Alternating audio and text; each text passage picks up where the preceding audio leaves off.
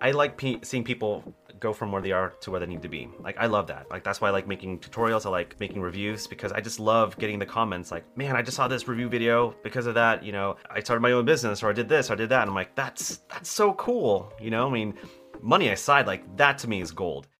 Hello and welcome to another episode of the Golden Hour Podcast, brought to you by the Polar Pro Studio. Today's guest is a return guest, the one, the only, Sidney Diongzon. Sidney is now a full-time YouTube creator with over 100,000 subscribers on his channel. He reviews all sorts of technology and camera gear, as well as filmmaking techniques and tutorials, and he's a good friend of ours at Polar Pro. One of the things that really stands out to me about Sidney is his incredible, infectious personality and style that he has with his content, and it's been a real joy to see his channel succeed over the last year and a half.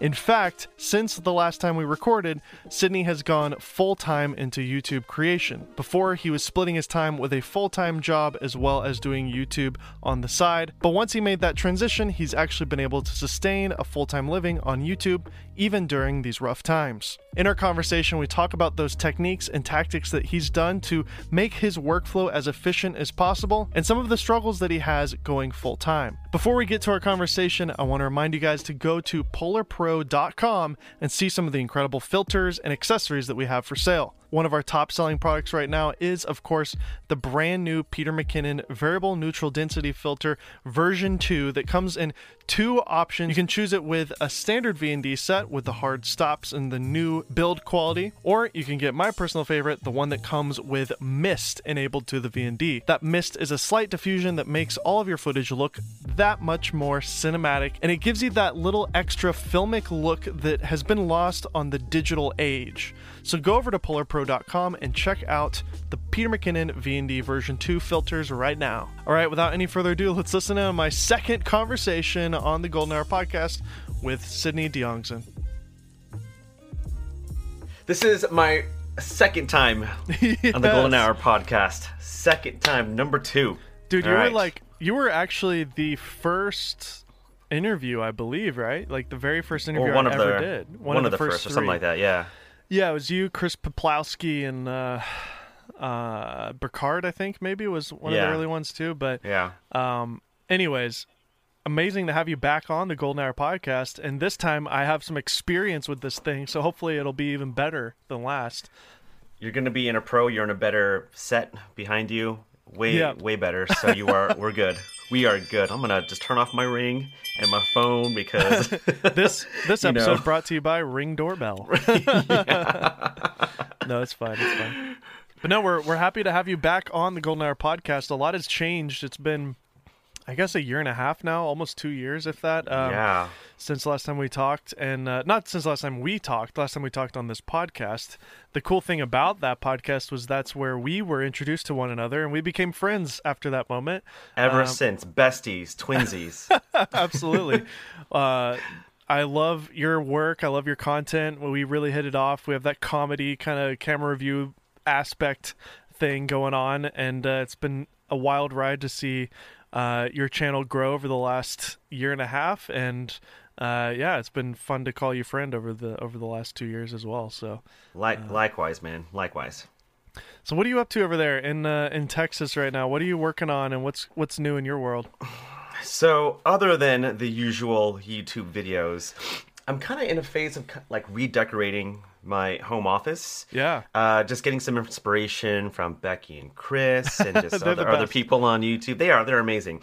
But like I've always wanted to like repaint the walls of my office. It had that dentist green color, and it was fine. And I don't know if many people know this, but I actually had to change the colors in post because I hated the color so much, and it just made my face like that much more green.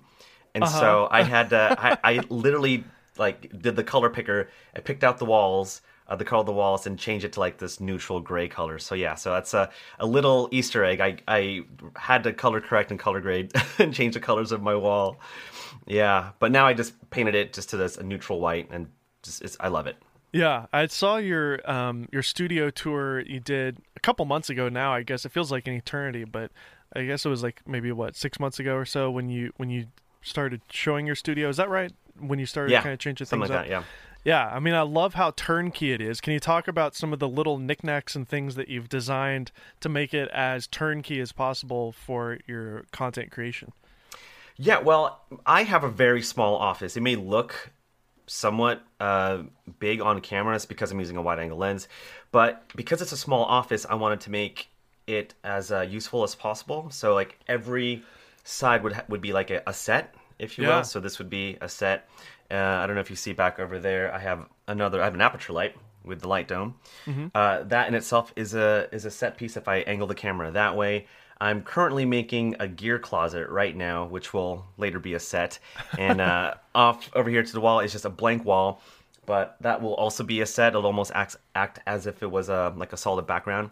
But I'm going to splash some color on that. And I love this little cinema light just to add just to show some stuff like some of my favorite photos, which I've never done before. And I'm like, I should probably put some of my work in my office. Yeah, and speaking of smart, good segue, I have a new smart desk. Nice. That was really smooth. Absolutely. A smart desk, because I've been having a lot of like lower back pains, just editing 8 to 12 hours a day, just sitting down. Making me want to sit hurts. up straight right now, yeah. You know, and so I love it because I get to push a button, it goes up. Heck yeah. Push another button, goes down, and so yeah, it's still, you know, it's in progress, but you know, it's definitely better than what it was before. Do you have an ergonomic chair as well? Have you invested in a Herman Miller or something? That is coming on the way by Herman Miller, so cool. so I should be getting that sometime soon. Did you get it on sale or used or something? Because those things are expensive.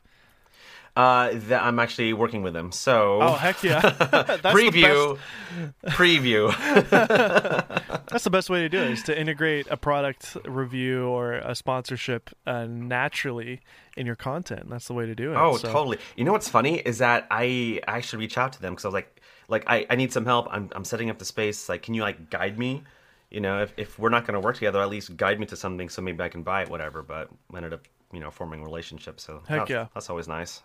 Yeah. I just started this job with Indie Mogul a couple months ago, and they have Herman Miller chairs at every desk. I'm like, high rollers, geez. Although Ted told me that they did buy them all half off, so from like a used office store. But I have never used one. My dad has one, and I've sat in it before, and I always thought it was kind of uncomfortable because it's so weird and wacky. But when you actually start using one of those, it doesn't have to be Herman Miller. There's plenty of other ergonomic chairs out there. But when you start actually using those, it makes such a dramatic difference. And when you blend that with a standing desk, it really takes that fatigue that you have as an editor when you're just sitting and working for 10 hours a day. It really removes that, and then it becomes you have the pain of mental stress because editing can cause mental exhaustion as well. But for me, especially as I'm getting older, I'm finding my lower back has a lot of pain, and so having a proper chair really helps solve some of those issues.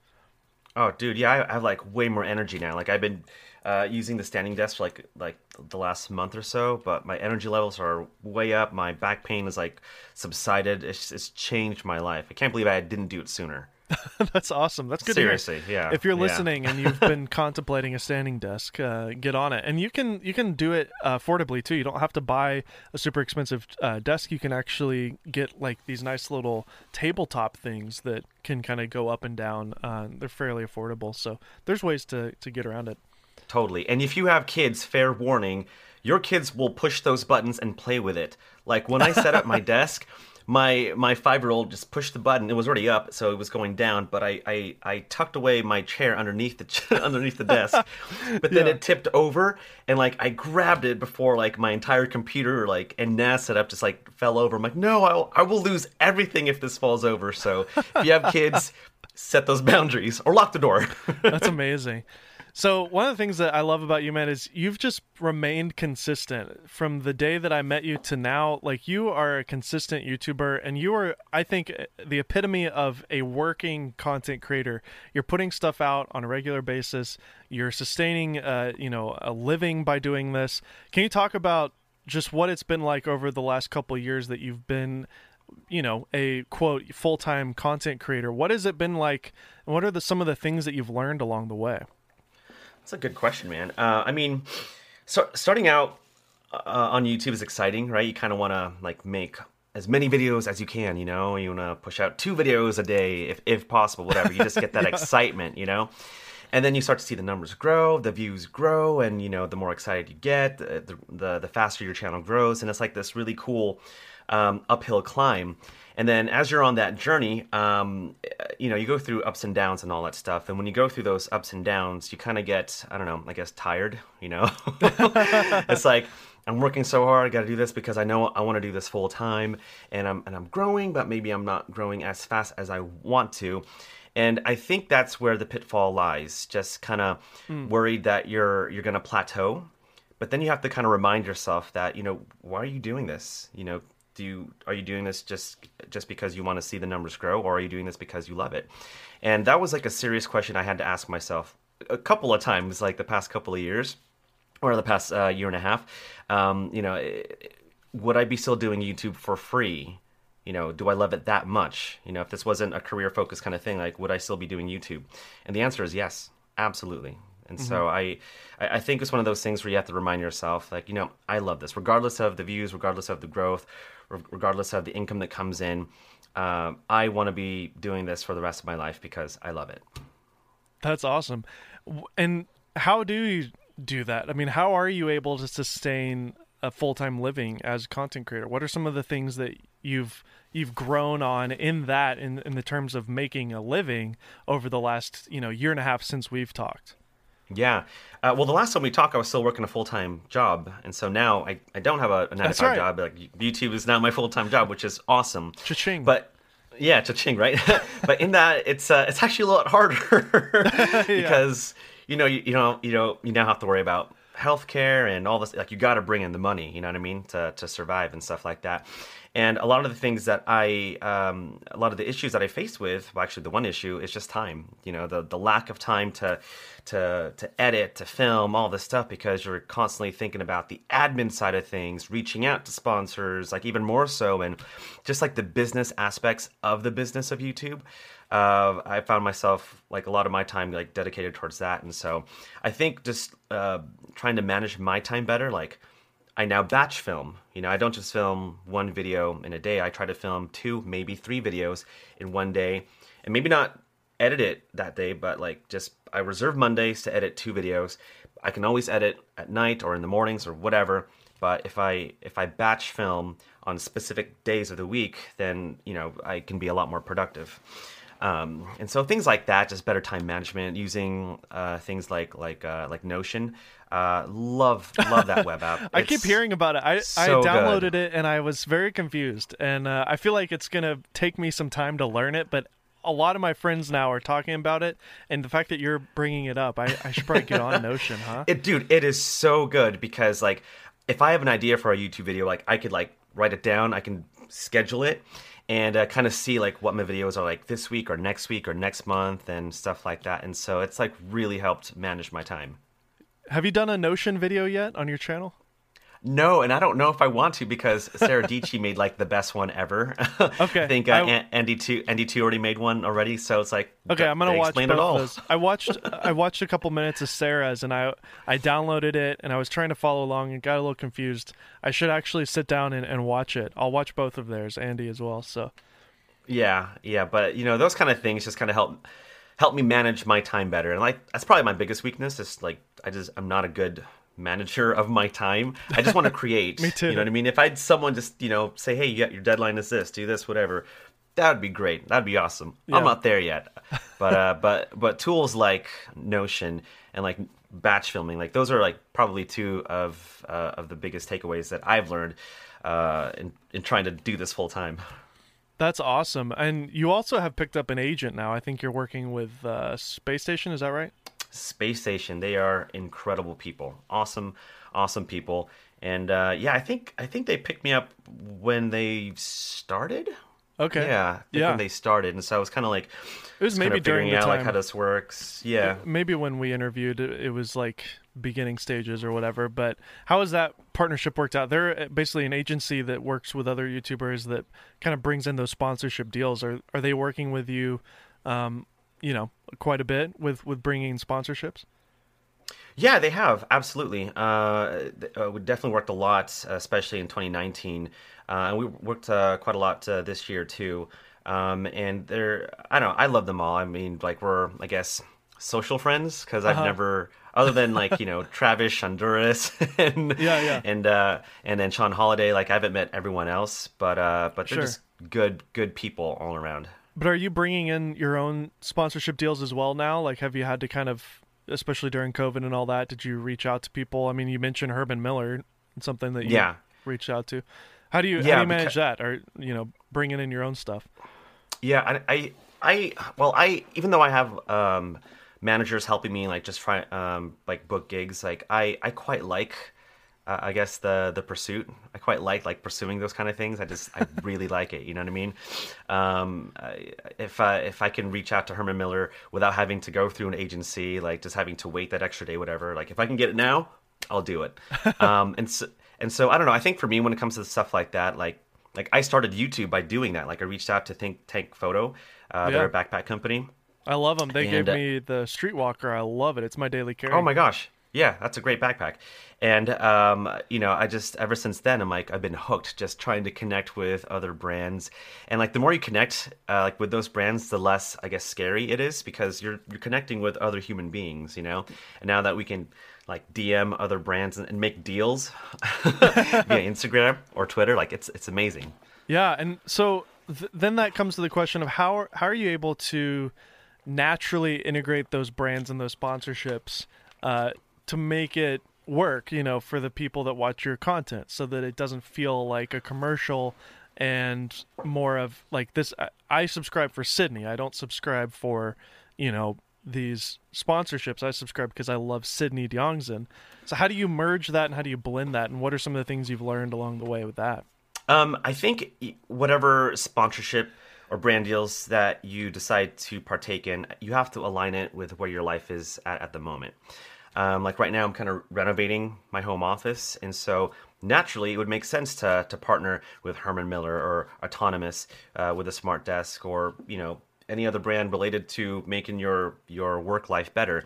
That totally aligns, and if I genuinely find it useful for me, then I think it'll be a more effective brand deal for potential buyers when they see that video. And so I think you have to align it with where your life is at. I used to just take whatever sponsor deal there was just because it was exciting. And, I never, when I started YouTube, I've always wanted to do the domain.com or Squarespace or whatever it is, just because it was cool. I saw Ryan Conley from Film Riot do that. And I'm like, I want to do that. I want to get a sponsor brand deal. But, the more you grow and the more you kind of see it as a business, you have to be selective in who you work with because, it's your brand. You're not working with other brands get to work with you, and that's the big thing. That's the big key takeaway that I think a lot of people, as they're growing their YouTube channel, like should really grasp. What's your biggest fear as a content Oh, creator? I'm going deep here. my biggest fear as a content creator is going backwards and like losing subscribers. I remember I was growing like super fast one year, like early 2018 or something like that. And I was growing like, I don't know, 10,000, 20,000 subscribers a month. It was nuts. I was like, whoa, this is exploding. And then YouTube does this thing where every now and then they kind of remove subscribers, like a large portion of subscribers, right? Like whether they're bots or not, I don't know. But they removed like 7,000 subscribers one week. And I'm like, okay, this is weird. What the heck? This is crazy. And I learned that, this is what they do. I'm like, okay, whatever. But I have a feeling that since then, my channel hasn't grown as fast. Like it's growing steadily, which I'm very thankful for, but definitely not at the rate prior to that huge removal. And I mean, if they remove bots, okay, cool. I'm happy with that. But yeah, my fear is going backwards. Well, you're certainly not going backwards, but the thing about YouTube that constantly frustrates all creators is how frequently things change with the algorithm. So, maybe during that process they also changed the way that discoverability happens or whatever. Things are just every day are changing about YouTube, and it's a full-time job just keeping up with what YouTube decides they want to do with the content. With that being said, you also have a very thriving Instagram following and other avenues as well. Are you diversifying your content? Or those things that you're kind of trying to think about, how you can diversify? Because relying on just YouTube can be a little risky, especially if you're wanting to be full-time. That's correct. So yeah, I mean, I try to, probably not to the extent that I want to just yet. I still need to build a team. But yes, sure. Trying to diversify, I guess, my presence on different platforms, as well as like simple things like, the good old email list, and trying to get a group, like a Facebook group, or, what have you. Just trying to figure out ways that I can connect with other people, other than just YouTube. But yeah, you're right. I mean, when we had that TikTok scare, when, the US would be completely excluded from TikTok, like that was scary for a lot of people. Yeah, it was. Yeah. I'm glad it worked out the way it did, but I'm still hesitant by, like, I had a couple of videos on TikTok and now I'm kind of like, I'm kind of over it. Like, let's just go back into YouTube and Instagram and Twitter and stuff. But TikTok's still thriving. Do you use TikTok? I don't. I know I should, but I can't here. get it. You know what I mean? Like, for me, YouTube and Twitter is where it's at. Like, yes. I'll tell you what, if I could be a Twitter influencer, like, that's the dream job. I'm on Twitter too. So yeah, it's the same thing here, dude. I love Twitter, but I noticed the other day that I posted, I think, the same thing on Twitter and then on Instagram, and Instagram gets dramatically more response, and it's frustrating because it's like I'm actually trying to do things on Twitter and it's not working and nobody cares, and then you just kind of like halfway do something on Instagram and it performs better. So it's a better app. It's a more thriving app, especially in our community, probably, if we have to face the facts a little bit, right? But I don't know. Yeah, absolutely. Yeah, I mean, it's who knows? There'll be another app out there. I'd be like, that's another thing that we have to learn. We're getting old, man. We are getting old. Yeah, I just turned 30 this year, which congrats, was a big milestone. But I'm happy to be in the 30s. It's a good bracket to be in for sure. Let's talk about gear, because I'm the gear guy and so are you. Sony has been crushing it this year with the A7C, with the A7S III, and then the upcoming rumors of the A7 IV. Talk about just this crazy year with Sony, and then obviously the fact that all of this has happened during a crisis and a pandemic where people don't have $3,400 to spend on an A7S. Yeah, I mean, well, what's crazy is that this is probably one of Sony's best years in terms of like releasing new gear. Like, I love my Sony A7S III. I mean, I think I reviewed quite a few Sony cameras this year. The A7C, ZV-1, yeah, that came out. Oh, I can't believe that was this year. It feels like forever ago, but you're right. That was this year also. Yeah. It's so cool seeing Sony step up, and like, it took a while for them to make a name for themselves, like in the camera world. Like, they were really the third party kind of, or third wheel kind of brand. It was really Canon and Nikon that were the big dogs, but Sony's like really stepped up. And what I really love about Sony is like they really care about the community. Events like where we got to connect again with Camera Camp. Well, you weren't Camera Camp, but I wasn't events. there. No, Connor was there, but he's not the same as me. You were there in spirit. We're like, what did you do with Dave? I traded him for Armando. That's what he said. There it is. But yeah, like, just I love the fact that Sony's making cameras that makes it easier for me as a creator just to create. You know what I mean? And that's what I love. I think a lot of us on YouTube have been kind of, I don't want to say complaining, but at least bringing this up for years, that like, if you make cameras for content creators, it's actually going to benefit the company, even if like consumers and the people who purchase the product aren't buying it for those reasons. Like, if people are overall mostly indifferent about a flip screen, put it on there for the content creators because they're the ones who are like selling it on YouTube. So like the fact that the A7S III is literally the ultimate like dream YouTuber camera, and then even the ZV-1, which if you were to have handed the ZV-1 to Casey Neistat back in 2016, that would have been dude, like game over. Yes. You know, and same for the A7S III. Like he even has posted on Twitter like, you know, this is it. This is the perfect camera for me. And he's switched over to Sony, even though he's not doing what he was doing in 2016. But he has done a couple vlogs here and there. But it just makes our job so much easier. You know, it's got the proxy workflow. If your computer's not able to handle the footage, which now the M1 Max can eat through it like nobody's business, which is insane. But it's so exciting. Finally, like a camera company took what I think a lot of us were asking for, you know, 4K 60, and now with the A7S III, like 4K 120, goodness gracious, with a flip screen, with great autofocus, IBIS, like, there's really nothing to complain about with the A7S III. I mean, you can get into the nitty gritty, but the A7S III to me is like pretty much perfect. Yeah, oh yeah, totally agree. And I think, you know, there's it gets kind of tricky because, you know, we make these reviews on these cameras, right? And you get the comments where it's like, oh, well, it doesn't have this or that or this, whatever. I'm like, okay, well, then that's not the camera for you. But there are plenty of cameras out there. Like if you're looking for something that is more like the Nikon interface, user interface, then get a Nikon camera. Like no one is stopping you. You know what I mean? Yeah, totally. There's no right and wrong. Like at the end of the day, we get the tool that, you know, speaks to you.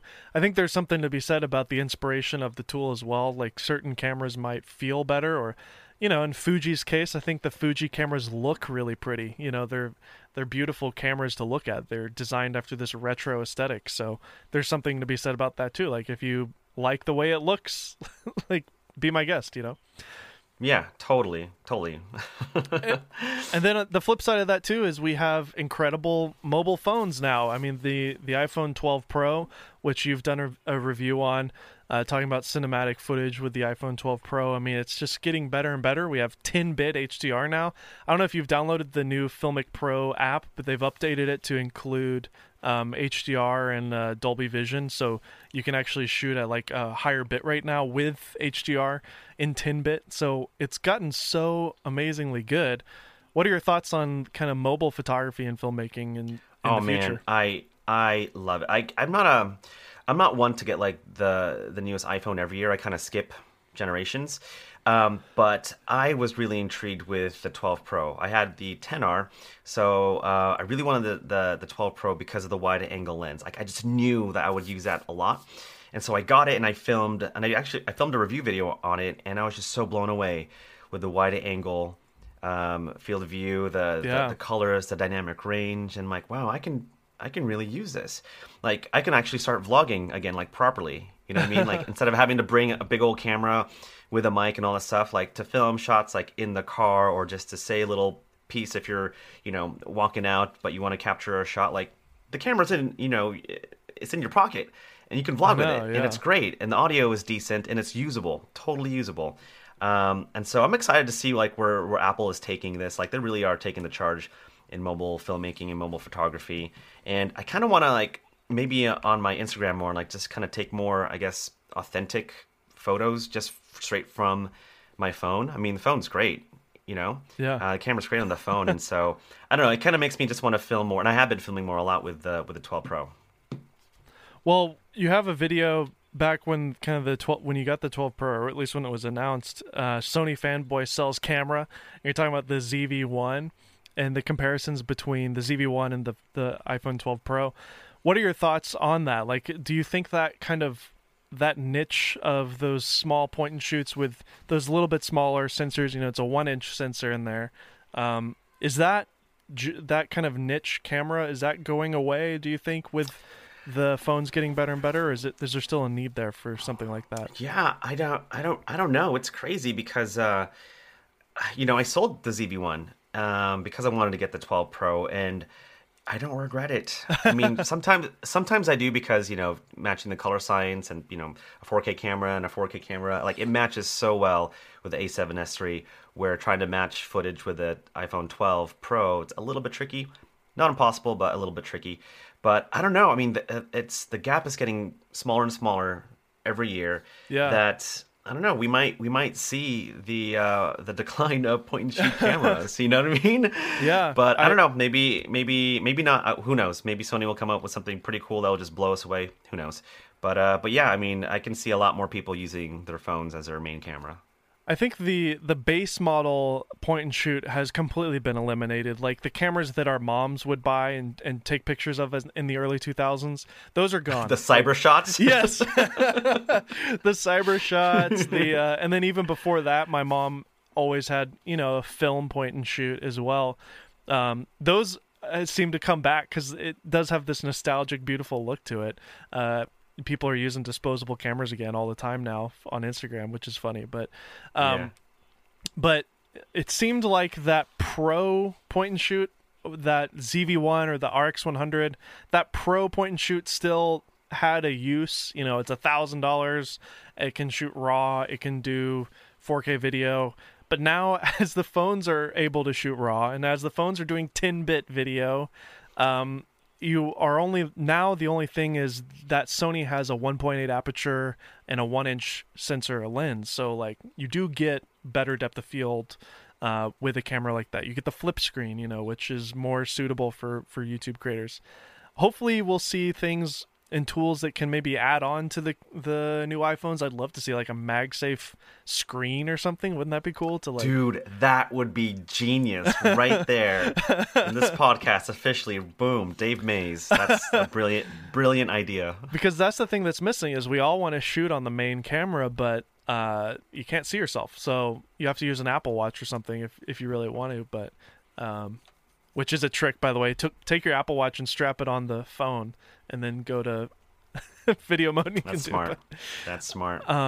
Where do you think phones are going, though? Because there is a limitation with the sensor size, right? Like, is it computational? Is there ways to trick a larger sensor? Or do you think they'll be able to put like a Micro Four Thirds size sensor on a phone one day? Oh, I believe it. I absolutely do. Like, it kind of reminds me when mirrorless cameras first came into the market. I just remember so much backlash from traditional photographers. Like, no, it's got to be film. Doesn't have the same latitude as film. These things are just toys. They're not real cameras. But they were more affordable, and the more access it gave to people, and the more people got their hands on it, the more content they got to create. And so eventually, over the years, mirrorless cameras became like a force to be reckoned with. Yeah. I kind of see the same thing with mobile devices. Like, it's kind of like the underdog, right? People are still saying, "Oh no, I can't. You can't use an iPhone to shoot this professionally or whatever." I'm like, well, didn't Mr. Beast start with his iPhone 5? Now he's like 20 plus million subscribers. It's like about the content you make, not necessarily the camera. By the way, he just hit 40 million, by the way. Oh Sidney. gosh, 40. Oh, where am I? Isn't it crazy? So yeah, I mean, I'm super excited to see where mobile photography and filmmaking is heading. Like, it's only going to benefit us. You know what I mean? Well, the flip side of that is the new M1 Max, and you have the Mac Mini. Is that right? You have the M1 Mac Mini.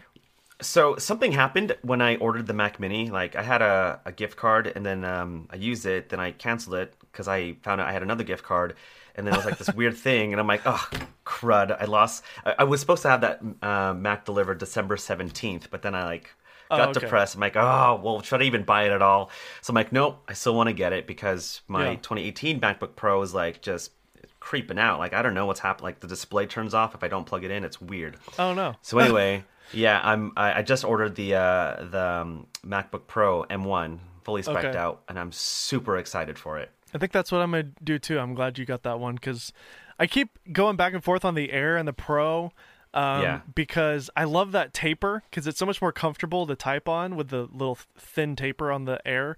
But I don't shoot me, but I actually don't mind the touch bar. I think it's kind of cool. Like, it's not bad. I know a lot of people hate the touch bar. Do you hate the touch bar? Oh, you that's hate what it? I say to that. Yeah. I mean, other than the emojis, I'm not a big fan. I'm going to be honest. There's only one feature that I love about it, and it's the fact that it autocorrects my spelling all the time, and I'm just tapping the words that I'm trying to type because I can't spell at all. So that one feature alone like is not bad at all to have. I don't mind it. It's not terrible, but it's a little bit brighter. The screen is a little bit better on the Pro. The speakers are dramatically better, and there are times I have the 16-inch MacBook Pro right now, and the speakers on this are unbelievable. Like it's so good you don't even need studio speakers anymore. Like I can actually edit on my MacBook Pro and use those speakers to edit with, which is crazy. But that's what I was thinking as well. The battery life is better. It's got a fan. Yeah, I'm going to be doing high exports and crazy. I'm always going to push it to the limit with video. So. Oh yeah, absolutely. And I mean, we all know that this is like the first one of the M1 chips, and so I kind of accepting the fact that in the future, looking back, the M1 MacBook Pro isn't going to be as powerful as whatever new Apple computer is out at the moment. And so I think I'm planning on getting a new iMac later next year, whenever that comes out, which will obviously be more powerful. That'll be like, my desk station. But as far as like for mobile stuff, like if this M1 MacBook Pro will last me several years, then I'll be happy. I need a new computer anyway because like my display keeps turning off. So and you're a Sony shooter, and a lot of people have been saying that like the A7S 10-bit 4K at 120 frames per second plays back totally fine on the M1, which is mind blowing. It is nuts. Like I need to see it for myself, But you're a Premiere user, right? Yeah. So it sucks. I'm sorry for your loss. I mean, obviously, if you're in Final Cut, it's insane. But hopefully in the next couple of months, Adobe will release proper apps. But even in the simulation with Rosetta, which is a simulation of Intel that Premiere is running on, even with that, it's still performing better, which is mind blowing how good it is. So. Yeah, I'm really excited to try it out. And honestly, anything better than my 2018 MacBook Pro, I will take. That's really exciting stuff. So when it comes to making a YouTube video, what's your process of coming up with concepts? And do you write a script? I think we talked about this in our previous interview, but I'm curious to know like if there's any workflow changes that you've made along the way that just make you as efficient as possible. You mentioned stacking your videos. I mean, how do you do that? How do you plan for 3 videos in one day? Yeah, I mean, I started out by writing scripts like word for word, and I had like this little mini teleprompter. Yeah, like the parrot. The parrot. Yeah, there it is. I have that as well. It's great. It's really nice. It's a really cool. Put your phone underneath, and you can just talk right away. Yeah. But I kind of wanted to stray away from that because I wanted to, I guess, talk more naturally on camera. And so I just been using just talking points, like just little notes here and there, like 1 or 2 word notes, like here's your next talking point. And I wanted to do that not just because I wanted to make videos more efficiently, but it was almost kind of training myself to like maybe speak on stage one day. If I can like say something on a particular topic and do it seamlessly without having to look at a script, I can just look at my talking points. Man, that'll be cool. And so what's cool about that is because I kind of trained myself like for the past year and a half. I actually did my first speaking gig with Vid Summit. It was an online version, but I got to speak, and because I practiced like you just relying on talking points, like I got to like speak seamlessly, and it was really cool. And so I feel like if you are going to be a YouTuber, just pretend that you want that you're going to be a public speaker, that you're on stage and you're making a presentation. It almost kind of reminds me of like what is it, like public speaking class or something like that. Yeah, that you take in college or something. Oh yeah. But what's that? There's a name for it. What's it called? It's not public speaking class. It's something else. Isn't it? I guess it's over your fear on stage. I don't know. It's something. Just speech class. That's what it's called. Just speech class. Yeah, something like. I don't know. But yeah, I know what you're talking about. Totally. Yeah, but talking points are just like super easy. Like I usually focus on like the what, the why, and the how in that particular order. Like what the product is or what the video is about, why this video is important, and then how this video works, especially if I'm doing a product review. Nice. And so I just have those talking points, and I can just talk right through. Perfect. And do you think about thumbnails, titles, things like that while you're also doing this, or is that more of an afterthought, or kind of a little bit of both? It's such like a constant struggle for me because it's always an afterthought, like most of the time. But Chris Howe actually said something to me a couple years back, and he said that he thinks of the thumbnail first and then makes a video afterwards. And I'm like, that is such a good idea. If like an image just pops in your head, it's like, wow, I can make a video on this or something like that. Or so it's a struggle for me. That's probably like one of my weakest points, is trying to figure out like the thumbnail, because like that's the image that's going to potentially draw clicks and views to your video. And so if you don't have a good thumbnail, man, you gotta stand out in the crowd. We interviewed Matt from John Rettinger's channel. He's one of the creative directors there, and he said that they'll start their week with a meeting, and they'll just come up with titles and thumbnails. And he's like, we have enough video experience now where we know for a fact we can make a good video.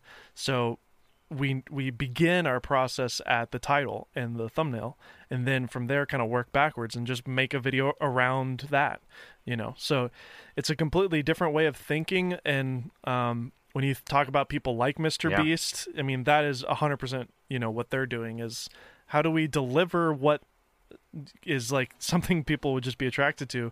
Then they obviously have to follow up with that. You can't just clickbait them. You have to actually follow up with what that title is promising you. But it is a struggle on a tech channel, because, Insta360 1x2, like, that isn't a very catchy title to put it. That's not a good thing to put in your title, because it's messy, it's long, a lot of these numbers and letters, but you have to do it for the search algorithm, for the relevance of what the thing is about. So it is a different beast than just, I bought an island, which would be a Mr. Beast video.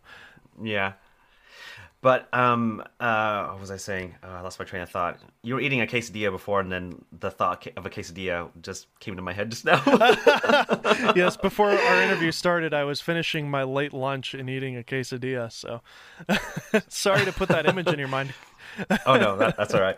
But I think I was going to say is that's why I love YouTube, because it's changing, and it forces you to think so different than what you thought last week. It's ever so changing. It's evolving, and I love the competition. You know what I mean? And I think it's one of those things that just makes doing YouTube so exciting.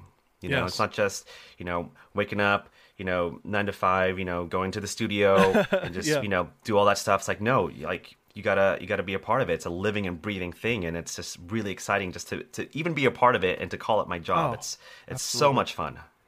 That's what's so cool, is it's not like another job where you have these rules and regulations. I mean, yes, you want to stay in your niche, or, do things that are related to what your channel's about, but within that, you can experiment and have fun with it and do whatever you want. And that's one of the things that I was so attracted to with you, is the amount of comedy that you infuse into your content.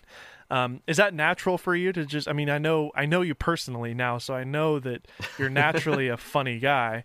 But is that something that you're intentionally scripting into your bullet points and things like that, like, be funny here? I don't, but I probably should do that. No. So whenever pause for laugh cue, pause for laugh. So whenever there's like a comedic bit, that's honestly just one of my bloopers, like me messing up, and I just kind of keep it in. Yeah. I'll say something random, and I'm like, whatever, I'll just keep it in. It's just, it's me, you know what I mean? I think like my first 20 videos, I needed it to be polished, and so I had to cut out all the mess ups and stuff like that. But I think people find it more authentic when they see you mess up, or they hear like a stupid thing that you said, or whatever it is. And so I just keep it in now.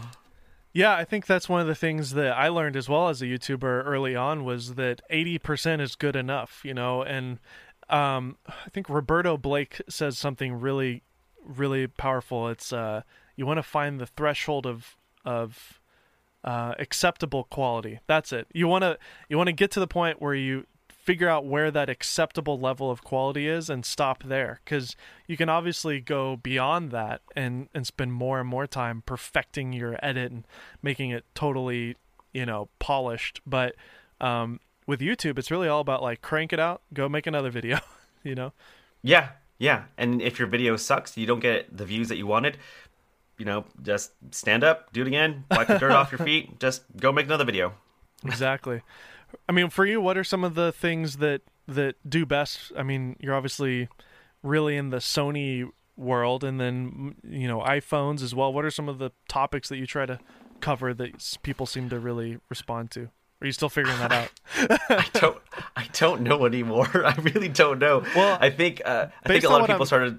Based on what I'm looking at here, it looks like you got some really good views on your iPhone stuff recently. Yeah, but I don't like making videos about it. I don't like making videos about it. I kind of made it because I'm like, okay, I think this might, ride the trend, and it did. But I don't necessarily like making it. You know what I mean? Sure. Granted, it was just me kind of just ranting and just me documenting that moment, and yeah, awesome. It fits on my channel. But I'm just still trying to figure that out. I think deep inside, I still want to make original content. You know what I mean? Other than just the reviews, the vlogs, behind the scenes stuff like that. But I want to make like original content. I don't know if you've seen like any of the Sony Alpha films that have come out lately. Yeah. Mm-hmm. Oh man, if I can make stuff like that, that'd be so fun, so fun. So like working with brands to do like branded content, or just beautiful commercials. Not necessarily that, but just to I don't know, travel somewhere and just document, capture something cool, or even just make a spec commercial, or just kind of make original things that doesn't have to be YouTube related or whatever, but just this is my work, I'm going to put it out on my channel. And so I kind of want to do that more, and maybe I will in 2021. There you go. There it is, right there. It's official. Yeah, a friend, I think Jevin, right? Jevin Dovey? Yeah, he played around with that idea too this year. He actually made another channel where he put just films, and it didn't do well, and he killed it. Now he's back to his other channel. He was like, I don't know if I don't have the patience and like drive to run 2 channels at the same time. It's a lot of work doing this by yourself. It is hard. He's doing. I mean, both genres are tough enough as it is, and so I think if you are going to start a second channel, it's got to be like super easy. Fun fact, I don't know if you know this, but I have a secret second channel. Did you know that? No. What is it? You didn't know that? It's called Breaking Bags. It's basically a backpack camera YouTube channel where I just take a backpack. I don't say anything at all, and I just get a hammer. I got a sledgehammer, and I just beat on it and just kind of test it out. And so I have a wide collection of backpacks, and so you do have I try to do it yeah, and so it's so fun. It's actually amazing. More therapy for me, where I'm like, this year sucks. Yeah. That's amazing. So that's my super secret YouTube channel. Everybody go check out Breaking Bags, not Breaking Bad. It's a cool title. That's a title, right? A great pun for sure. So what's the future for you then? What are you looking forward to in 2021? What are some of the things that you have, at least just in your Notion that you've written down for goals or future videos that you want to do?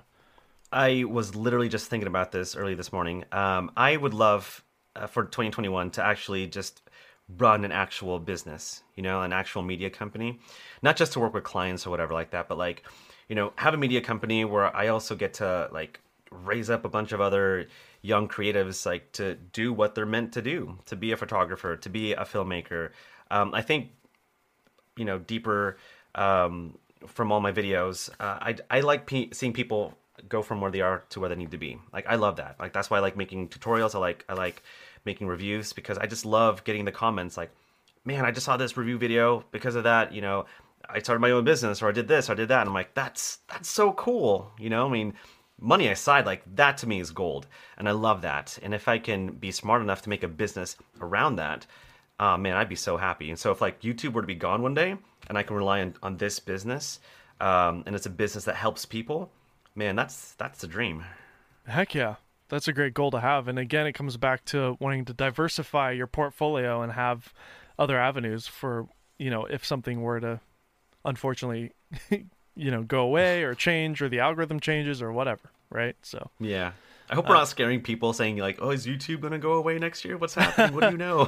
The truth is one of the most lucrative websites on the internet is Google, and then the second is YouTube, and the third is Facebook. But the margin between third place and second place is huge. Like YouTube in terms of revenue and how much that website brings in is unbelievable. So when it really comes down to it, YouTube will probably be safe, like for the most part, but YouTube doesn't promise us creators any type of like salary, or like there's no promise on how much we make from ad revenue. There's no promise on whether or not they're going to promote our content or not. So yeah, so it's important to diversify. And I just had a conversation with Michael Tobin before you, and he was talking about how Corridor Digital just started their own website, and they're, have people basically subscribing to the site, helping them decide what type of content they're going to make. So yeah, we're seeing that a lot with other people starting. You even have a join button on your YouTube channel, right? So YouTube has that stuff and again, like it's those kind of things that I have neglected over the years because I'm just focused on just creating, which I love. But yeah, I think it's one of those things like now that I'm an adult, I gotta think like an adult. I gotta think like a business person because it is a business. I mean, if you're in the YouTube game, it is a business, and you gotta think like so. Do you miss the freelance kind of lifestyle, or the job you used to have doing video content, or is there an aspect of that you miss at all? No, no. I mean, ever so often I work, with clients, and I'll maybe work with a handful per year, but not to the extent of what I did before YouTube. Yeah. I used to shoot a lot of weddings. Used to shoot like 30 to 40 weddings a year. Yep, me too. Don't miss that at all. Yeah. Oh man, it's just I think it's a lot harder than YouTube because especially with weddings, because you want to make sure the bride and groom are happy. If you mess. Totally. I remember one time where I made a wedding video, and the bride said, the video is sweet, but can you make my face look better? Oh my gosh. And I didn't know how to respond. I'm like, it's video, maybe with photos, but I could apply there's nothing I could do. Was it Red Giant Cosmo? I don't know if you ever use that. Oh, the Cosmo filter, like or plugin softens it. Yeah. It's I think it's things like that. I'm like, that kind of just. The Demi Lovato effect. I remember she had a music video, and you could tell they like stretch it on the like top and bottom, so like the whole video looks like super squished to make her look thinner. It's so awful. Oh gosh, that's crazy. If you were CEO of YouTube, what would you change right now? Is there anything you would change? Oh my gosh. Wow, you just asked that. Okay. Okay. All right, here we go. I would say increase the CPM for everybody. There you go. Just turn by it $10. Just by $10. Just turn the dial, especially for filmmaker-based YouTube channels. Yeah, $25 CPM. There it is for everybody, at least. And if you could go back and restart, what would you change? If there's anything you could change about your career that you could redo, or are you happy with how the cards were laid out? I kind of wish I left my full-time job sooner. Oh, really? Yeah, I mean... Well, you have a family, too, so there is that aspect. You had to take care of your family first, right? So... Yeah, I got to take care of the family, which is very important, and I don't regret that. But sometimes I do wonder, like, man, would we be in a better place if I had stepped out sooner? I mean, I got 2 kids, a third one on the way, and so obviously Congrats. The pressure is. I didn't know. Oh that. Yeah. Oh, there you go. Got a third baby on the way. That's awesome, man. Congratulations. But I think thank you. And I think like if it's just you and your significant other, like there's a lot less responsibility, right? A lot less baggage, if you will, not in a bad way, but it's just true. There's a lot more free time that you have and a little bit more flexibility. And so I do wonder if I would have stepped out sooner. I wonder where would I have been. But where we are at right now, I'm really happy. I'm glad I get to be in this space, so I don't regret anything at all. I get to meet awesome people like you, get to be on this awesome podcast, and it's a wonderful life, and I'm very blessed. I just can't wait for events to come back. Like, I miss seeing everybody. Like, this year was awful. We didn't get to see each other at all because NAB didn't happen, VidCon didn't happen. That was our thing. That was like our family reunion, NAB. I know. Hopefully I don't know. We'll see what happens. I don't think they're calling it yet, but it probably won't happen again. But we'll see. We'll see. Yeah, we'll see what happens.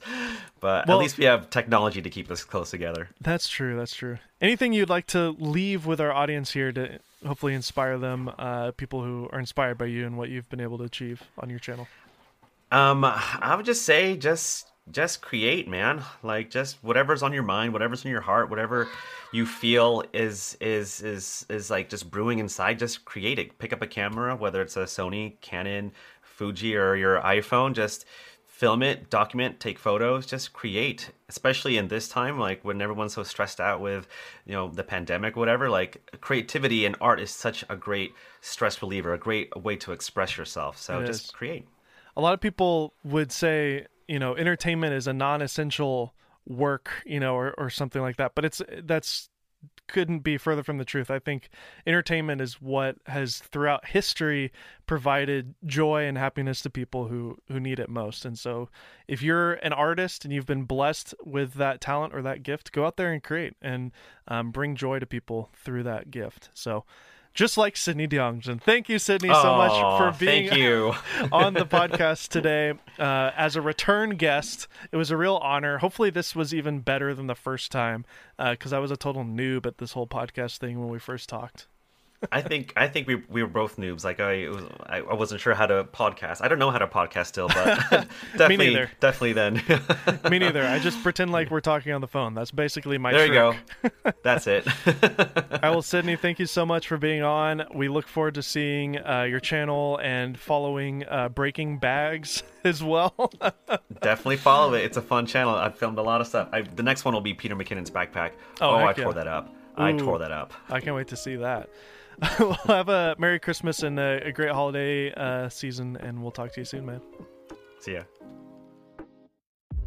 Hope you guys enjoyed my conversation with Sidney. It's my joy to bring you guys this episode every single week. Make sure to subscribe in your Apple Podcast player and leave us a rating and review if you're a fan of the show. Also, reach out to me on Instagram and Twitter at Dave Mays and let me know if there's something about this show or something that's going on in your life that you would like for us to highlight on the Golden Hour Podcast. I want to include you guys more in this show, so reach out to me and let me know that you heard this on the Golden Hour Podcast, and I'll try to get your message on the show. Once again, I'm your host, Dave Mays. This is the Golden Hour Podcast, brought to you by the Polar Pro Studio, and we'll see you next week.